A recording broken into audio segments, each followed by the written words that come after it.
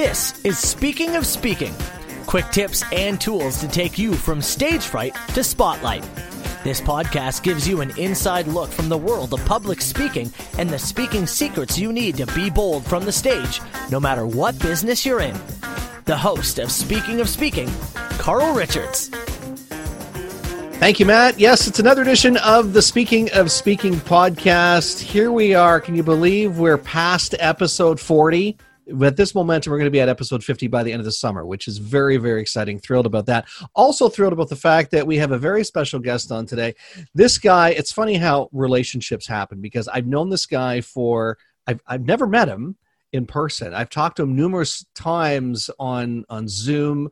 And I think we had, at some point we had a Skype call. But anyways, he's a coach, he's a consultant, he's a workshop facilitator. He's a very spiritually grounded person. And if he's not, he keeps grounding himself as much as he can spiritually. Please help me welcome to the podcast, Brian Tohano. Welcome, Brian. Whoosh, I've arrived. I love the entry. That's great. We need sound effects, you know? That's like straight out of I Dream of Jeannie or something like that. I don't know. But anyways, it's a thrill to have you here. Today we're going to talk about something different, and I'm glad that you're here to share about this. One of the things we have covered on this podcast before is overcoming speaking anxiety. And we're going to talk about it in a manner of speaking, but in a different manner of speaking. We're going to talk about speaking your truth. And this is what you do every single day. I mean, truth and consequences is kind of what you do for work, is it not? It's interesting. I've been looking at some of the Facebook memories that I have. And Brene Brown talks about vulnerability hangovers. And I don't necessarily have a vulnerability hangover in the way that she frames it, but certainly I can see how other people in my life who've met me through Facebook in the past have been very, even to this day, like, oh yeah, you like really put yourself out there and whatnot. And I didn't really ever think of it in that way. It's just, this is what's true for me. So why would I not be okay saying that, basically? But one thing I've noticed is a lot of people is we talk so openly and opinionatedly behind closed doors. But when it comes to like the public stage, it's like, no, we don't want to say the same things we just said anymore. So to me, there's, a mismatch there. It's like as soon as you flip on the microphone, everything that you've just said in private is now, oh, I can't say that. Or as soon as you move your for example, your Facebook typing, your text message, as soon as you articulate it using your voice, whether it be in video or whether it be just audio, all of a sudden we either don't know how to articulate it or we go, oh, I can't say that. I can share my opinion, but I can't share it audibly. And that's not cool in the world of speaking. You need to be able to do it.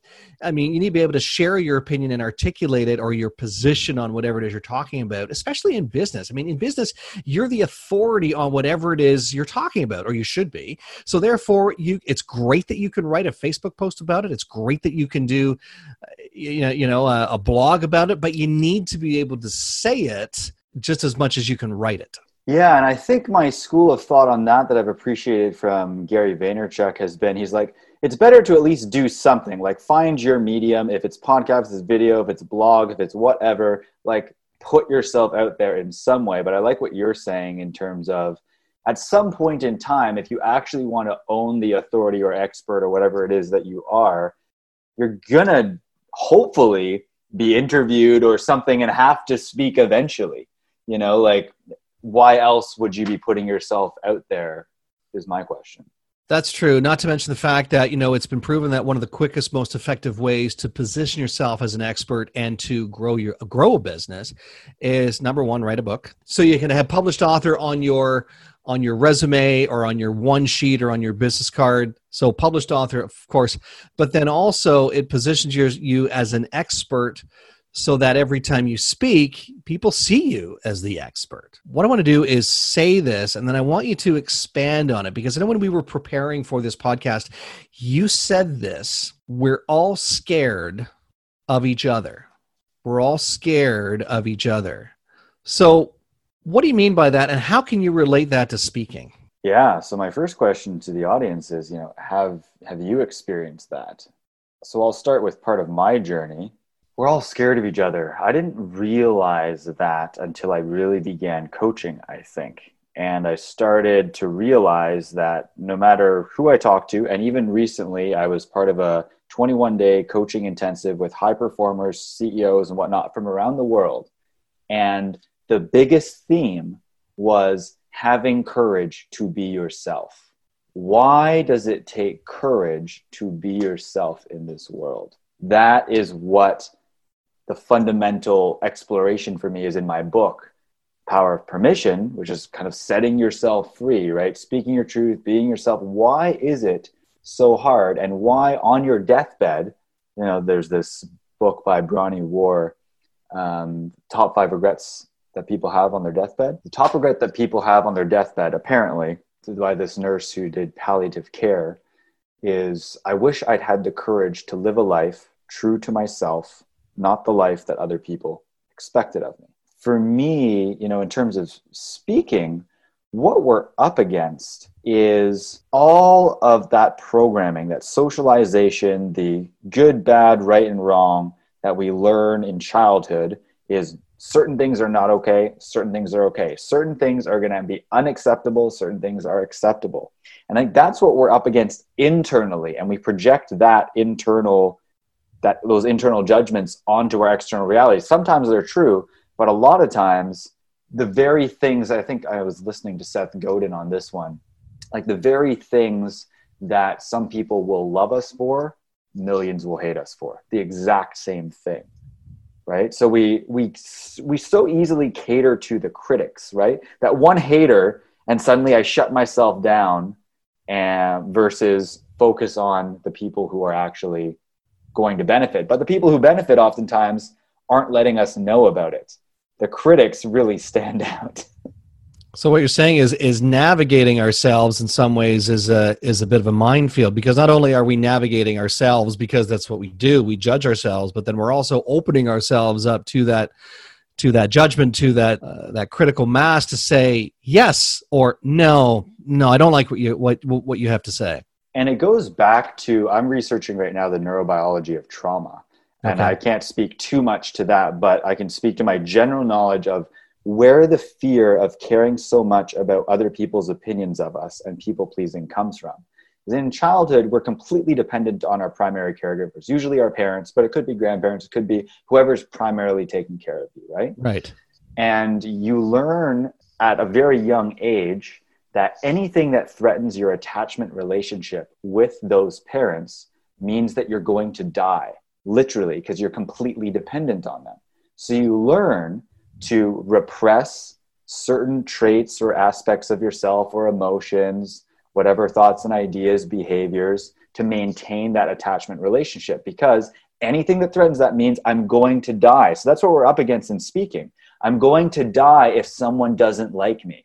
That doesn't make sense in your mind because you know that you're not actually going to die consciously, but there's a part of your brain that is being set off that literally believes I'm going to die and that I'm going to be disconnected from my tribe, right? Shame and humiliation are actually worse than or equivalent to death, because we have this image that we want to be projected in the public eye, right? And that image is what we've identified with. So the death of that image means the death of me. That's a very interesting way to put it, because quite often that does come up. People say, oh, public speaking, people fear it more than they fear death. I know that's part of it. Yeah. I always attune it to people fear it more than they do death. Which would you rather do, be eaten by a shark or give a presentation? Well, logically, we know we'd rather give the presentation, but part of it is because, as you said, the pre-programming that we've had years and years and years built into us, not only that, hey, this is what public speaking is supposed to be like, but our exposure to speaking is never the most positive. We never get enough positive reinforcement on,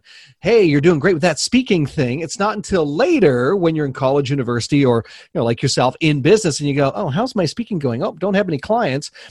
Probably has something to do with my communication skills on how I'm positioning myself. But the one thing I wanted to share with you, and you can carry this through your with your thought, you're going to be judged.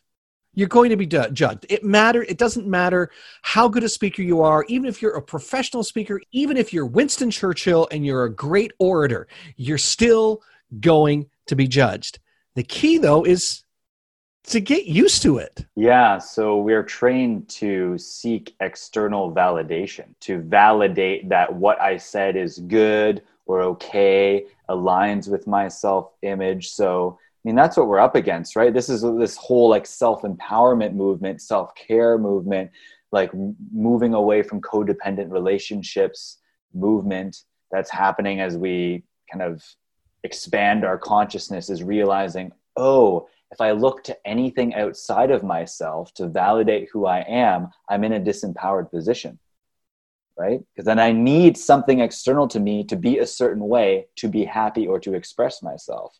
And so if you stay stuck there, you're going to be unhappy. I think part of the judgment too comes from what our perceptions are. Our perceptions are, if the audience isn't riveted to what I'm saying, they're not listening.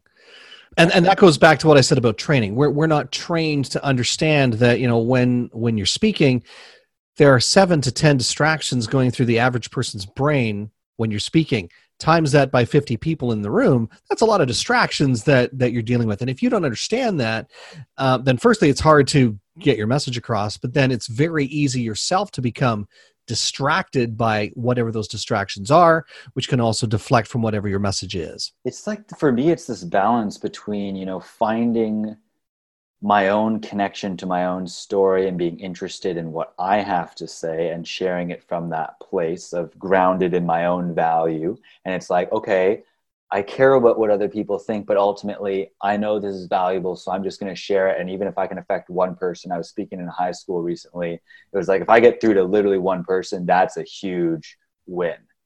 And then also the other side of it is, but I also want to empathize with my audience and be charismatic and share stories and speak in a way that also engages them. But if I do too much of either, I'm disconnected from myself and the audience. You make a very interesting point there about making that connection.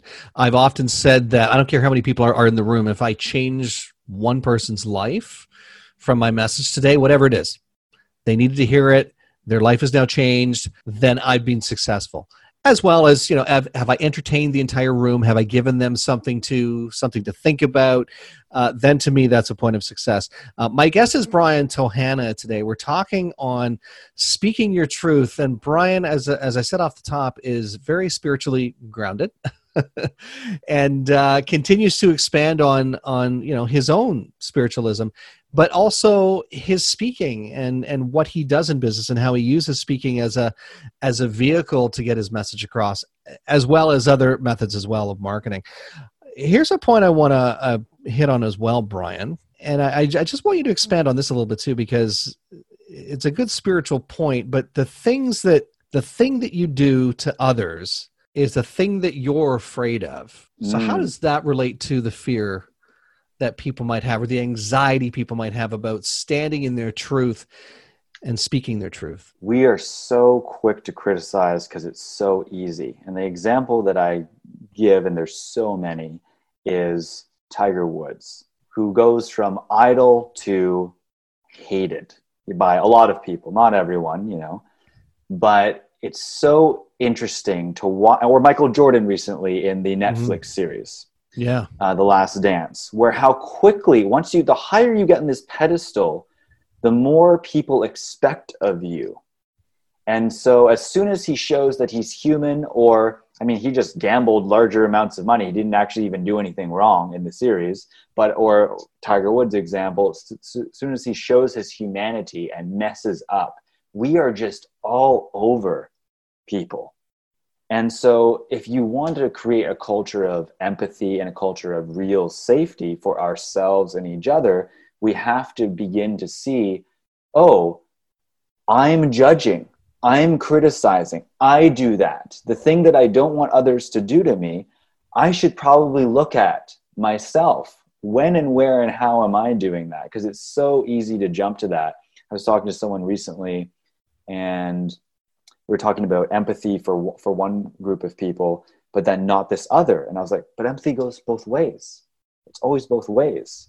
So it's so easy to discount ourselves and create an in-group and an out-group and say, they do that, they're bad people, I'm a good person, right? We don't want to see that I'm doing the very thing that I'm afraid of. It's interesting that you mentioned that, because we see this a lot in the political world. We don't necessarily identify it as such. And obviously there's some strategy in the political world that, there's a reason why there's an opposition, because they're supposed to oppose whatever the governing party does. But as soon as the opposition finds some kind of fault in the governing party, but then themselves is caught up in some other type of controversy or something like that, then it's not only is it controversial, but it's the whole pot kettle situation. And what we're up against, to me too, on a spiritual level, is our ego, right? There's this thing in us that takes everything personally, no matter what. So we're talked about my my social media presence in the past, and I used to shoot hundreds of videos, and I haven't for a while. I've been recreating how I want to engage. I'm actually just in the middle of scheduling new posts, and it's a whole new level of vulnerability for me. It's again like re-entering the arena. There's that great quote that Brene Brown made famous by Teddy Roosevelt. It's not the critic who counts. It's not the man who points the finger. It's the one who's in the arena, right? That really matters. But so few people enter the arena because we don't want to be pointed at. So my point there is, it's never easy. It's kind of like every time I go to another ecstatic dance, if anyone's been to an ecstatic dance, it's kind of free movement to music. And every time it's a new vulnerability. And that was my point about being in this group of coaches from around the world who have been doing this for 30 years. There's still this unfamiliarity. Always takes courage to move into unfamiliarity, and you're going to constantly be doing that. But resilience is, it only gets easier because you start to build some reference experiences up in the past that say, okay, I didn't die. Which is a good thing. I had a coach once tell me when I was starting in business, say, if you're comfortable, then you're not growing. So get comfortable being uncomfortable. Absolutely. Really, get comfortable feeling like every day you're going to learn or do something or be challenged with something that's different, whether it's a thought, whether it's an idea, whether it's a client, whatever it is. Get used to that being uncomfortable, because that's where growth happens, and that's where you really find out more, the most probably, about who you are and how deeply spiritual you can go. And it's so much easier, Carl, to talk about than it is to do, right? That's one thing I really want people to get to, that even though we're talking about this, does not make it easy for me at all. Doesn't mean that I've conquered this, because it's so easy to sound like that, right? And you make a very interesting point there, Brian, because I've often shared with people who are struggling with their speaking, whether it's getting into that feeling place when they're giving a talk and they're practicing it, or whether they're dealing with the anxiety that can be associated with speaking. I'll say, you know what? I was there. Full disclosure, I used to stutter when I was younger. I know what it's like to feel like you're going to crap your pants on stage. I know what that feels like. I know what it feels like to be terrified because, again, somebody's judging you because you're not speaking properly. I know what it feels like to stand in front of an audience and not know my end point. I know that. But again, like you say, it's things you do every single day, whether it's meditation or some other type of, getting in the right headspace, and just practicing. Start today. And permission to fail is so huge, right? To not be perfect. Progress versus perfection is so huge. That's what allows me to, that's a big unlock for me. Permission to experiment, permission to fail, permission to make mistakes, because it's not going to be perfect. And like the number of videos that I've shot, probably like 99% of them, I will be like, yeah, I didn't feel like that connected to myself or whatever. And I can feel like a depth of connection in my own words when I'm speaking or after I'm re-listening. And I go, well, that's okay, because that was who I was. It's the number of people who are scared of watching themselves on video or even having a picture taken of them. It's like, that's what you sound like and that's what you look like. So this is an issue of self-acceptance. It's been a journey for me of like, I did a 30-day freestyling challenge where I recorded myself freestyling, just for 5 minutes at a time, nonstop. And that was a really big opening for me of acceptance of self. And I've done it with a couple other people where it's so hard to, even though you know that the other person accepts you, it's like you don't know what's coming out of your mouth next. And you so badly want to rhyme and like there's this weird block that starts happening, but it's no different than really speaking, you know? True. And you know what? I've said the best way to be authentic, because people say, oh, I'm just trying to be authentic. Well, the best way to be authentic is to be yourself. And really, it's and again, not easy to do based on what we've talked about today. The other thing too that I just wanted to touch on before we wrap up today is a point that you made too about practice. And I used to say practice makes perfect, because how many times have we heard that? Practice, practice, practice. It'll be perfect then. But now I say perfect practice makes perfect. And I expect that perfect practice you're going to do isn't going to be perfect at all. It's going to be a complete and utter train wreck. We have to lower our standards. Yeah. Yeah. It's going to be an absolute, one of them there shows. It's going to be completely disastrous, but that's, like you said, that's where you give yourself that permission to grow. You give yourself that permission to expand and just allow yourself to fail. And there's a really fail in your practice that's really freed me as well in terms of speaking your truth, by Brad Blanton, Radical Honesty. He said, yesterday's truth is today's bullshit. In other words, truth changes. Truth changes. It's okay to have one truth yesterday and a different truth today and a different truth tomorrow. People are constantly trying to define us, to define myself. What are you? Are you vegetarian? Are you this? Are you that? I don't care. Whatever you want to label me, just put a label on. That's not who I am. It's really freeing to be able to be fluid, basically. The only label I'm going to put on you, Brian, is Brian, because that's your name. So that people after today can identify you as Brian. And if people do want to follow up with you, what's the best way for them to get a hold of you if they'd like to, pick your brain for 30 minutes or whatever? Yeah. What's the best way for people to reach out? Yeah, so my email is on my website, appliedempathy.ca. So that's where, and then I've got Facebook, Instagram, LinkedIn, all that jazz as well. But my website's probably the central hub. All right. It's been a great discussion, Brian, on speaking your truth, a bit of an interesting journey down the spiritual path of speaking and the spiritual path of you, not you personally, Brian, although you've shared a lot today, and thank you for that, but how you, audience member listening, can, really step into your power and be the best you that you can be by allowing yourself to just be you. Brian, thanks for joining me today. Thanks for having me. Until next time, it's Carl Richards. Get out there and own the platform. Thanks for listening to the Speaking of Speaking podcast. Fired up about something you heard today? Want to learn more?